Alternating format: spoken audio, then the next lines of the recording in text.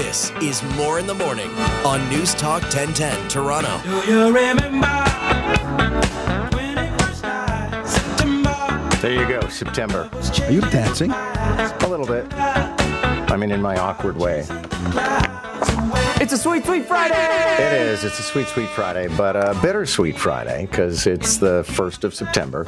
And I get it. There are a lot of people out there who love the fall and the changing leaves and walks in the wilds and eventually sweaters and then mulled wine and flavored coffee.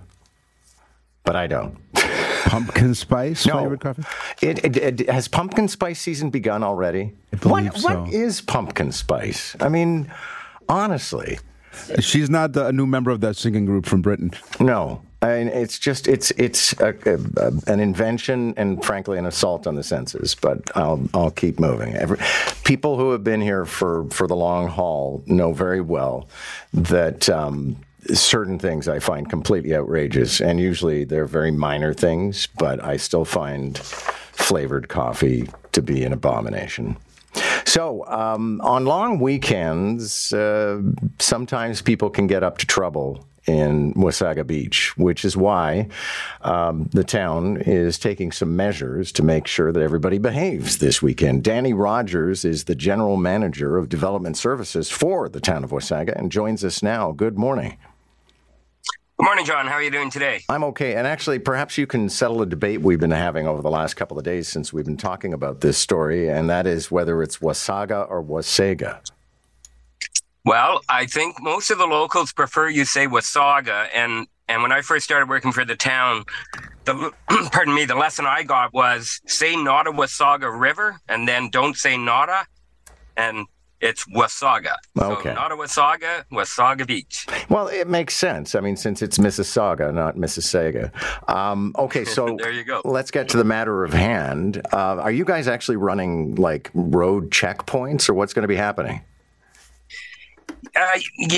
John, we have access points, controlled access points to town. What we've done is, in preparation for these types of events, and as you know, the town has been targeted by these types of events in the past, and there's been considerable damage done in the community.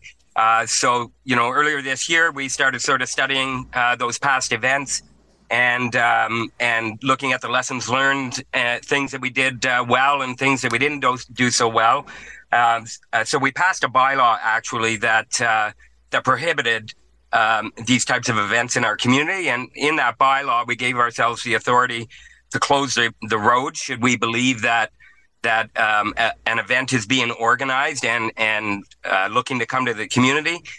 So we've been monitoring social media very actively, and we see a great deal of traffic on social media that suggests that this weekend there are a lot of people coming to plan an illegal event in our community.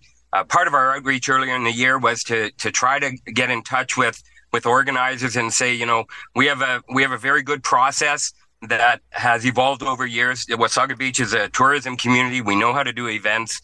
We have a really good process that we've built over the years. We said we'd like to, guide you through that process, get you properly permitted, and you can have an event in our town. And it was clear that that's not what this group was interested in. They don't want to do this lawfully. Right. So therefore, this weekend, we've closed our roads to local traffic only. We have controlled access points. We have some hard closures and detour routes put up. We're communicating very actively on social media with our residents, trying to make this as smooth as possible, because we do have a wonderful weekend program for our community. We have April Wine. We have the Carpet Frogs. We have all kinds of events for visitors to our communities to enjoy with their families. So we're just trying to make sure that people coming to our town this weekend for the peaceful enjoyment of our community can do so. Okay, and unsaid in this conversation you and I have been having is when you say these events, you're talking about like car rallies where people are stunting and doing donuts and all of that kind of stuff.